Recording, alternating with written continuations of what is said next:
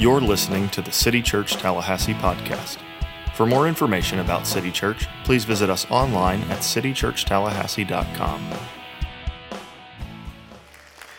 Yeah, doesn't that fire you up? Yeah, hey, I'm Dean. I'm the pastor at City Church. Watching that video, I'm like a Gator fan when jorts go on sale at Walmart level excited. I mean, just ready to go, fired up for what God's doing here. And again, we give God all the glory for it. We are dependent upon Him. He started this church, we believe, in 2007, and He is the one that's given us this vision through the Scriptures, through the Great Commission, as we'll see in a minute. But I'm just so thankful for all of you that God has brought to this church to carry out this vision of the Great Commission in Tallahassee from our church for the city and to the world. I'm just curious, our church is 16 years old. How many of you came back when we were at Godby High School, came to City Church ever? Like actually went to a service there. Awesome. Thanks for tolerating the preaching and still being here. Okay, thank you. How many of you were here when we were at the warehouse? The warehouse on Capitol Circle, okay? Some of you still here, awesome. How cool is that? 8:30, we had people for everyone as well. How many of you here when we were at Leon High School? The first time. How about the second time? Because we got kicked out of the mall. Who was here at the mall? Awesome. How about Tharp Street? Who was here at Tharp Street when we merged with Forest Heights and became one church family out of two? And now those of you who are here now, I'm thankful that God has you here. And I hope you want to be a part of a church that's alive, that has vision, that has purpose, that wants to do something with what it is that we believe. And I think it's incredible to think that we are at the halfway point of our Let's Go vision. And last year we had the chance to share this big vision of Let's Go with you, our church family. And I'm just so grateful to God for how He's moving in and through our church in Tallahassee and beyond. And Let's Go is actually happening. Let's Go doesn't start when the building starts to happen or when the land gets cleared. It's now. And I'm excited about what God's doing through baptisms, through people. You might hear those numbers and go, oh my gosh, numbers. We shared those numbers when we want to celebrate what God has done, but also because He tells us He'll leave the 99 to go find the one. So every single number that you saw on that screen is a person, a name and a face made in the image of God that God loves and sent His Son to die for. So when you see us excited about the numbers, it means we're excited about people and what God is doing here. We have over 200 college students at the beach right now for our annual beach retreat. Isn't that amazing? That here in Tallahassee, our church has sent over 200 students. I went down yesterday, it was incredible. They're watching online. They've had speakers all weekend. They're watching online today before they head back. So I'm just really grateful. We're still in the book of Acts, but for the next 5 weeks, we're in a series called Let's Go that will pull from the original Let's Go, which is the book of Acts. But for the next 12 months and really beyond this, it will continue to be our focus to keep going from our church for the city and to the world. And if you're new here and wondering, what is Let's Go? Let's Go is a 2-year expression of our vision to be for the gospel and for the city, to expand our reach, the reach of God's love for people to be known in Tallahassee and beyond. And we're 1 year into the season, and we want to keep going and continue to go together. So we're going to celebrate some incredible work that God's been doing, that City Church has been doing by God's grace, that we've already accomplished by the Spirit of the Lord moving in this halfway point of Let's Go. And all this is because of what we've committed to do together. So I want to challenge each of you to commit to being here throughout the month of October. Try to make it a priority to be here to celebrate this vision, to participate together, and join us for a vision night next Sunday. Not this Sunday, but next Sunday night in this building, and go all in as being part of Let's Go. And later in this month, we're hosting Baptism Sunday. Don't you love Baptism Sundays? October 29th. If you've never been baptized before as a believer by immersion, we'd love for you to sign up for that. And we'll have the opportunity to commit to taking this vision forward for the next year. Some of you for the first time will be doing it, being a part of this vision together, and I'm thankful for that. If it's your first time here, you might be thinking, oh no, I came on Money Sunday. No, you didn't. You came on Vision Sunday. So it's actually the perfect time to come here on your first day, or your second time, third time, to see what this church really is all about, who we are, and who we're also striving to be as a church. I truly believe this, I really mean this is the best time you could possibly be joining us for a first time, second, or third visit. It truly is a historic season for our church, and I am, as the pastor, grateful for all of you who have already committed. And if you haven't committed, or maybe you are just hearing about Let's Go for the first time, I want to challenge you to pray throughout the month of October and ask God how He might have you participate during this Let's Go series. So I'm going to pray for us, and we'll dive into Acts chapter 21. If you're new here, we started in the book of Acts chapter 1, verse 1 back in January. Just been working our way through it. And the big idea today from Acts 21 is that because we believe the gospel is true, so we actually believe Jesus is the Messiah, the one He claimed to be, that God loves us so much that He sent His only Son, that there's nothing too demanding of God to ask of us when it comes to our faith. Because we believe the gospel, the good news of Jesus Christ, His death and resurrection is true. There's nothing too demanding to ask of us when it comes to our faith. Let's pray together. Our God, we know that is true, that Jesus gave it all for us, the ultimate sacrifice of his life. I ask every person in this room that they'll just understand in this moment how loved they are by you. That your love for us will compel us to want to live our lives in response in worship of you. So I pray for this Let's Go vision. It's impossible without you. I pray for all the churches in Tallahassee. We'll all have a vision to take this good news from our churches for our city and to the world so people can know about who you are and what you've done. Lord, let our church be alive. Keep the enemy out of this place. We are dependent upon you once again. In the name of Jesus, amen. Chapter 21, verse 10.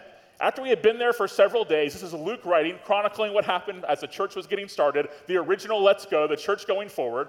A prophet named Agabus came down from Judea. He came to us, took Paul's belt, tied his own feet and hands, definitely a weird, awkward moment, and said, "This is what the Holy Spirit says." It's like, oh, excuse me, Agabus the prophet. Here's what the Holy Spirit says. In this way, the Jews in Jerusalem will bind the man who owns this belt and deliver him over to the Gentiles. When we heard this, Luke is the we, talking to the people who were there, the believers, both we and the local people pleaded with him not to go up to Jerusalem. Paul was on his way to take the gospel to the city of Jerusalem, and they're saying, did you hear what the guy said? Do not go there. Then Paul replied, what are you doing? Weeping and breaking my heart. If I'm ready not only to be bound, but also to die in Jerusalem. Why? For the name of the Lord Jesus.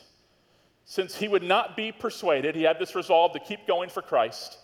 We said no more except the Lord's will be done. That's not a Christian cliche. That is the posture of the Christian. We ultimately trust God's sovereignty and say, Lord, your will be done.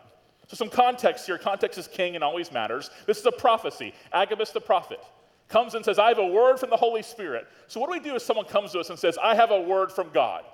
Do we automatically receive it right away and go, wow, God told them this, it must be true? No, we always test it first. We test it by the scriptures. Because just because someone claims they have a word from the Lord doesn't mean they have a word from the Lord. That includes the pastor of the church. Just because someone says they have a word from the Lord doesn't mean they have a word from the Lord. And we believe we have a word from the Lord for Let's Go. Not because we heard him whisper something out loud or had a dream in the middle of the night, even though, of course, God can do whatever he wants. I'm not going to say those things aren't real. God's going to talk any way he wants to. He's God, we are not. But we believe we have this vision from God because of Acts chapter 1, verse 8. The ambition, the massive ambition that Christ gives for his people, and he does it through the churches that are going to get established in the book of Acts. Acts chapter 1, back to the beginning. Jesus said this, but you will receive power when the Holy Spirit has come on you. It's God dependent to carry out this great commission task. And he says, and here's what's going to happen with it. You will be my witnesses. You're going to be the heralds of this good news, the tellers, the messengers in Jerusalem, here at home, in all Judea and the region around us, in Samaria. And you're going to take this gospel to the ends of the earth. What a massive ambition. And after he said this, he was taken up as they were watching. It's called the ascension. He ascended into heaven, and a cloud took him out of their sight. While he was going, they were gazing into heaven. They were probably shocked looking up. Their mouths dropped. And suddenly, two men in white clothes who were angels stood by them. They said, Men of Galilee, why do you stand looking up into heaven? As in, why are you just staring? Let's get rolling. Jesus told you what to do. Let's go. This same Jesus who has been taken from you into heaven will come in the same way that you have seen him going into heaven. As in, one day he's going to come back and judge the living and the dead. He's going to make all things new. So in the meantime, in between time, quit looking up and going, so what are we supposed to do, God? And go with this message into all the earth. And then we'll see churches get planted and established. And we want to carry out these words from Christ, not the words of us, the words of Christ from our church where we believe it happens first, for Tallahassee and to the rest of the world. But in this Acts chapter 21 story, something sticks out to me. And it's in verse 13, where after they plead with Paul not to go to Jerusalem, he says, for I'm ready not only to be bound. Like, who is willing to do this? I feel like my faith is so far from this. Like, I believe these things with all my heart. I really do believe that Jesus rose from the grave. I believe the Bible's true. But what a response here. I'm not ready not only to be bound, but also to die in Jerusalem. Why? Not randomly. for the name of the Lord Jesus. So Paul just told them was that he is willing to do whatever it takes. I'm going to go to Jerusalem because I believe God has commanded me to, and people need to hear about Jesus there. I'm going to go at all costs. See, there's a cost to following Jesus. Like, even if that prophecy from Agabus was true, it doesn't mean that I should stay away simply because of safety and comfort. He was willing to do whatever it took to redeem his people, Jesus was. It cost him his life. The ultimate price, the ultimate sacrifice, the ultimate cost. And now the believers are being called to do whatever it takes to follow him. Salvation is free. There's nothing that we contribute to our salvation outside of the sin that makes it necessary. It is by grace we are saved through faith. It's not by works, so no one can boast. Salvation is 100% free. It costs Jesus everything. It costs us nothing. But following Jesus is not cheap. And it costs us everything. Jesus said this in Matthew 8. When Jesus saw a large crowd around him, you think he'd love that big, huge crowd, people everywhere, thousands of people. He gave the order to go the other side of the sea. He's about to cut the crowd in half. Even more than that, and say, who's with me and who's not? A scribe approached him, one with great spiritual knowledge, that would mean as a scribe, and said, "Teacher, I will follow you wherever you go. Like, I'm all in. I'm going to follow you anywhere. I believe you're the one you claim to be." And Jesus told him, "Hey, man, foxes have dens, and birds of the sky have nests. But the Son of Man," a term Jesus used to refer to himself, "has no place to lay his head." Now, some try to make this a social justice passage about homelessness and claim that Jesus was homeless. That's not what this is about. This is Jesus saying, if you're going to follow me, welcome to a life of spiritual homelessness, of living in a world that really isn't your home. And also, welcome to a world of truly costly sacrifice, because following me is never cheap. Make sure you know what you're signing up for, is what Jesus is telling him. And I think it's cultural Christianity, that nominal Christianity that says, yes, I'm a Christian, but by that you just mean you're not an atheist, you're not Muslim, you're not Jewish, that kind of, I say a prayer before dinner on holidays, that kind of middle kind of Christianity, like I like Jesus, but not so much where it messes with things. As that keeps dying in our culture, which it is, what I call the murky middle is going to keep disappearing. Either you're going to follow Christ in our increasingly hostile culture, or you're not. And Let's Go, this vision, really is a call away from that. It's a call away from that. Careful what you're signing up for, is what Jesus is saying. In a much more first world, lighter version of this, I'm a big Chicago Cubs fan. And I'm a Cubs fan because I would come home in the afternoons when I was a kid, 80s and 90s, and the only thing on TV at 3 o'clock was Chicago Cubs baseball. So and all my friends were Braves fans, so I had to be contrarian, so I was into that, and they all watched TBS, and I would watch WGN. So my dad sits me down about 3 months into being all in for the Cubs, and he goes, "Hey, just as your dad, I need to tell you something." I'm like, "Oh boy, here we go." He said, "I'm a little worried about this whole Cubs thing." I said, "Why?" He says, "Because you're going to be disappointed every single year." And this last demise of the past month, and the Cubs completely collapsed. I can see my dad's prophecy is still ringing true. Maybe he's an Agabus. But here's the whole thing. Careful what you're signing up for. I played high school football at Leon, who's 5-0, by the way. And I just want to get that out there again.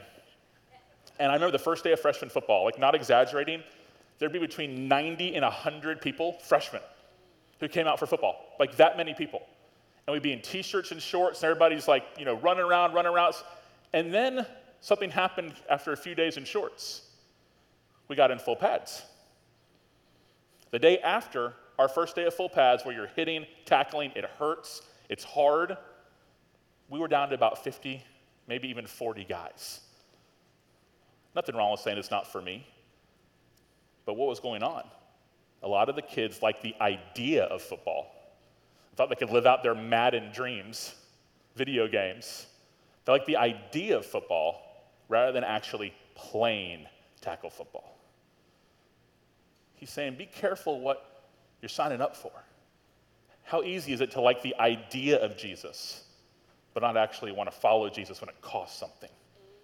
John Piper, who's an author and writer, I'll quote him several times in this talk today, says this: when we come into a saving relationship with Jesus, that's what happens. He gives us salvation. He saves us from our sins, and we enter a relationship with God. We're kind of a part of his family. We come by experiencing, Piper writes, a change in our hearts. Not just a new hobby, which Christianity makes for a lousy hobby. Not some kind of moral compass. We don't inherit some kind of divine Santa Claus or Yoda-type figure. When we trust in Jesus, our hearts change. Piper adds, and that change is that we treasure Jesus more than anything else in life. He doesn't say we can't enjoy other things in life, but that we treasure Jesus now more than anything else in life. And I think personally that only happens when we realize how much Jesus treasures us.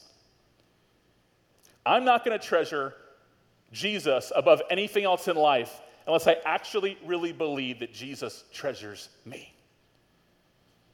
And how much does he treasure me?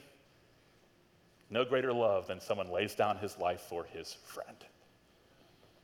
He calls me friend, and he calls you friend. Please know that you are treasured by Christ. You're called his bride. His bride. It's also important to know that Jesus loves his bride more than he loves anyone else. That might sound controversial because we've let Hallmark kind of understanding of American Christianity shape our theology. Does God love all people? Absolutely. But married guys in the room, do you love everyone else as much as you love your bride? You're called to love all people, period, all people. There's a different kind of relational love that you have for the person that you're in a covenant with until death do you part. What kind of love does God have for the church, for his people, for Christians, for those he has redeemed? The closest earthly example he gives us is the love that a husband and a wife share together. We're called his bride, and he is our groom. How deep the Father's love for us. It's an amazing love. You are treasured by Christ. Paul's story. If anyone knew this, it was Paul. What would make Paul have verse 13? I'm willing to go and be bound, even to die for Christ. It was his own story. Paul called himself a chief of sinners. Before his conversion, he was like a professional persecutor of Christians, like the bad of the bad. And God saved him, not only saved him, but then sent him, like he does every Christian, but gave Paul a specific ministry to go keep taking this gospel to the ends of the earth and starting churches. So he goes from being called the chief of sinners to now Acts chapter 21, verse 13, for I'm ready not only to be bound, but also to die in Jerusalem for the name of the Lord Jesus Christ. Was Paul a perfect Christian? No. But he treasured Jesus above anything else because he knew how much Jesus treasured him. He wrote this to the Corinthians: for the love of Christ compels us. That's what drives us. It's not guilt, it's not shame, it's not pressure. It's the love of Christ that drives us. We're responding to his love in worship. Since we have reached this conclusion, Christians are a conclusion-drawing people. That one died for all, that being Jesus, and therefore all died. Because he died, now we die to us. And he died for all.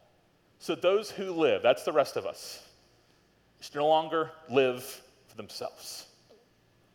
Yes, he gave us salvation. Yes, he gave us freedom from sin. But he reorients our lives around what matters the most, and it's not us. He doesn't say just don't live for yourself. That wouldn't be very helpful. He says instead, live for the one who died for them and was raised. Instead, we live for Jesus. And it's not legalistic. It's our joy, even when it's difficult, because we remind ourselves over and over again that it's his love that compels us. But most likely, when we read this text, I know when I was preparing for it, I was thinking, few, if any, likely none, will physically die for Jesus. Those of us in this room. We're all going to die. The mortality rate's 100% last time I checked.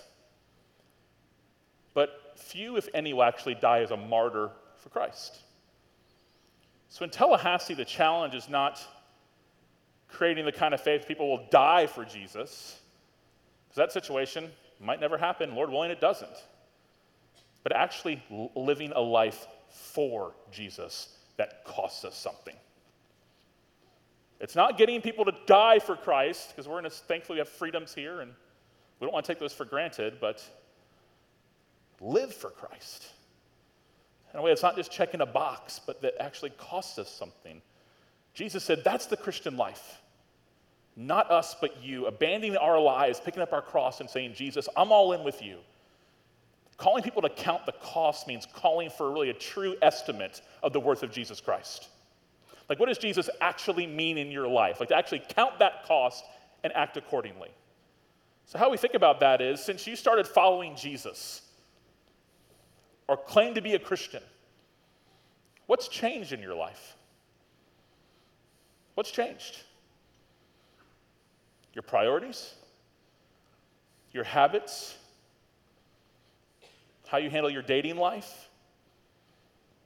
Your finances? Your dependence on God, has that changed? Your church commitment? Your generous giving to the church? Like, have these things changed since you started following Jesus? Jesus said this, for which of you wanting to build a tower doesn't first sit down and calculate the cost to see if he has enough to complete it? There's been a lot of those meetings around here because of Let's Go. Otherwise, after he has laid the foundation and cannot finish it, all the onlookers will begin to ridicule him, saying, this man started to build and wasn't able to finish. It's pretty embarrassing. Or what king, going to war against another king, will not first sit down and decide if he's able with 10,000 to oppose the one who comes against him with 20,000? If not, while the other is still far off, he sends a delegation and asks for terms of peace. I said, no way. I'm counting the numbers, we can't match up.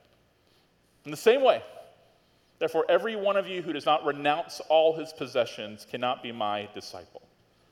Now, Jesus in these words are not calling everyone to go have a yard sale tomorrow, but compared to him, we renounce all that's ours. Paul said in Philippians 3:8 that nothing can compare to the greatness of knowing Jesus as Lord. So when you get further down the road, later in your Christian life, or maybe early in your Christian life, but as you progress as a believer, that nothing's going to surprise you because you've already agreed to the highest, most excessive cost. So in the unfinished tower understanding, you're already calculating how much that tower is going to cost, so you're not shocked when it comes back. You're not shocked that they have 20,000 and you only have 10,000. You've already calculated these things. So you don't need to know the specifics of what Jesus is asking you early on, because your agreement that you figuratively sign when you follow Christ is, I'm yours at any cost. Open hands. David Platt calls it a blank check of our lives. Here, on the table. Do what you have with me. That's Christian conversion. Jesus is saying we do not need unfinished towers. Those who count the cost, because that's what he demands, and that's what he desires, and that's what he deserves. I spoke at the Gospel Coalition Conference in Indianapolis this past week, and I brought our student director, Jake Axon, who leads our middle school and high school ministry, with me. And Jake is a really big John Piper fan. John Piper, I quoted him earlier a couple times in this sermon today. He's an author and pastor. He's had a huge influence on my generation, on younger people. Like, he's just very reputable, like very admired by a lot of people. And Jake's like a total fanboy of John Piper. It'd be like if I saw Tom Brady. So we go to the conference and we're at a dinner, and John Piper's at the dinner. And you thought, I think Jake wet his pants 4 times. That's not inappropriate, but I think he did. So Jake goes over to him, introduces himself. He's very kind, thanks him for all he's done, through his books and his ministry, how much it's influenced him, asks for a selfie, of course. And he starts talking to Piper. Piper's like, hey, so what do you do? What's your ministry role? He said, I work with middle school and high school students. Here's John Piper, who's very passionate. He's in his 70s. And he looks at Jake. He goes, middle school and high school? Yes, sir. Tell them it's worth it. It's worth it. Following Jesus. It's worth it. That was his message. That's what he wanted Jake to come back and tell teenagers. That following Jesus is worth it. Jesus said this, you will be repaid at the resurrection of the righteous, in a parable he told. Now there he's not saying that God owes us anything for following him, that we will actually receive our inheritance and our reward. And what is our inheritance and what is our reward? It's Jesus. He is our reward. Piper says, there's no cost that you can pay in following me, was what Jesus is saying here, that won't be made up to you 1,000-fold in the resurrection. As in, it's worth it. We need to remember Matthew 13:44, which says, the kingdom of heaven is like a treasure that's hidden in the field, which a man found and covered up. Then in his joy, he goes and sells all that he has and buys that field. A man sees and sells everything he has to get that field because there's a treasure there.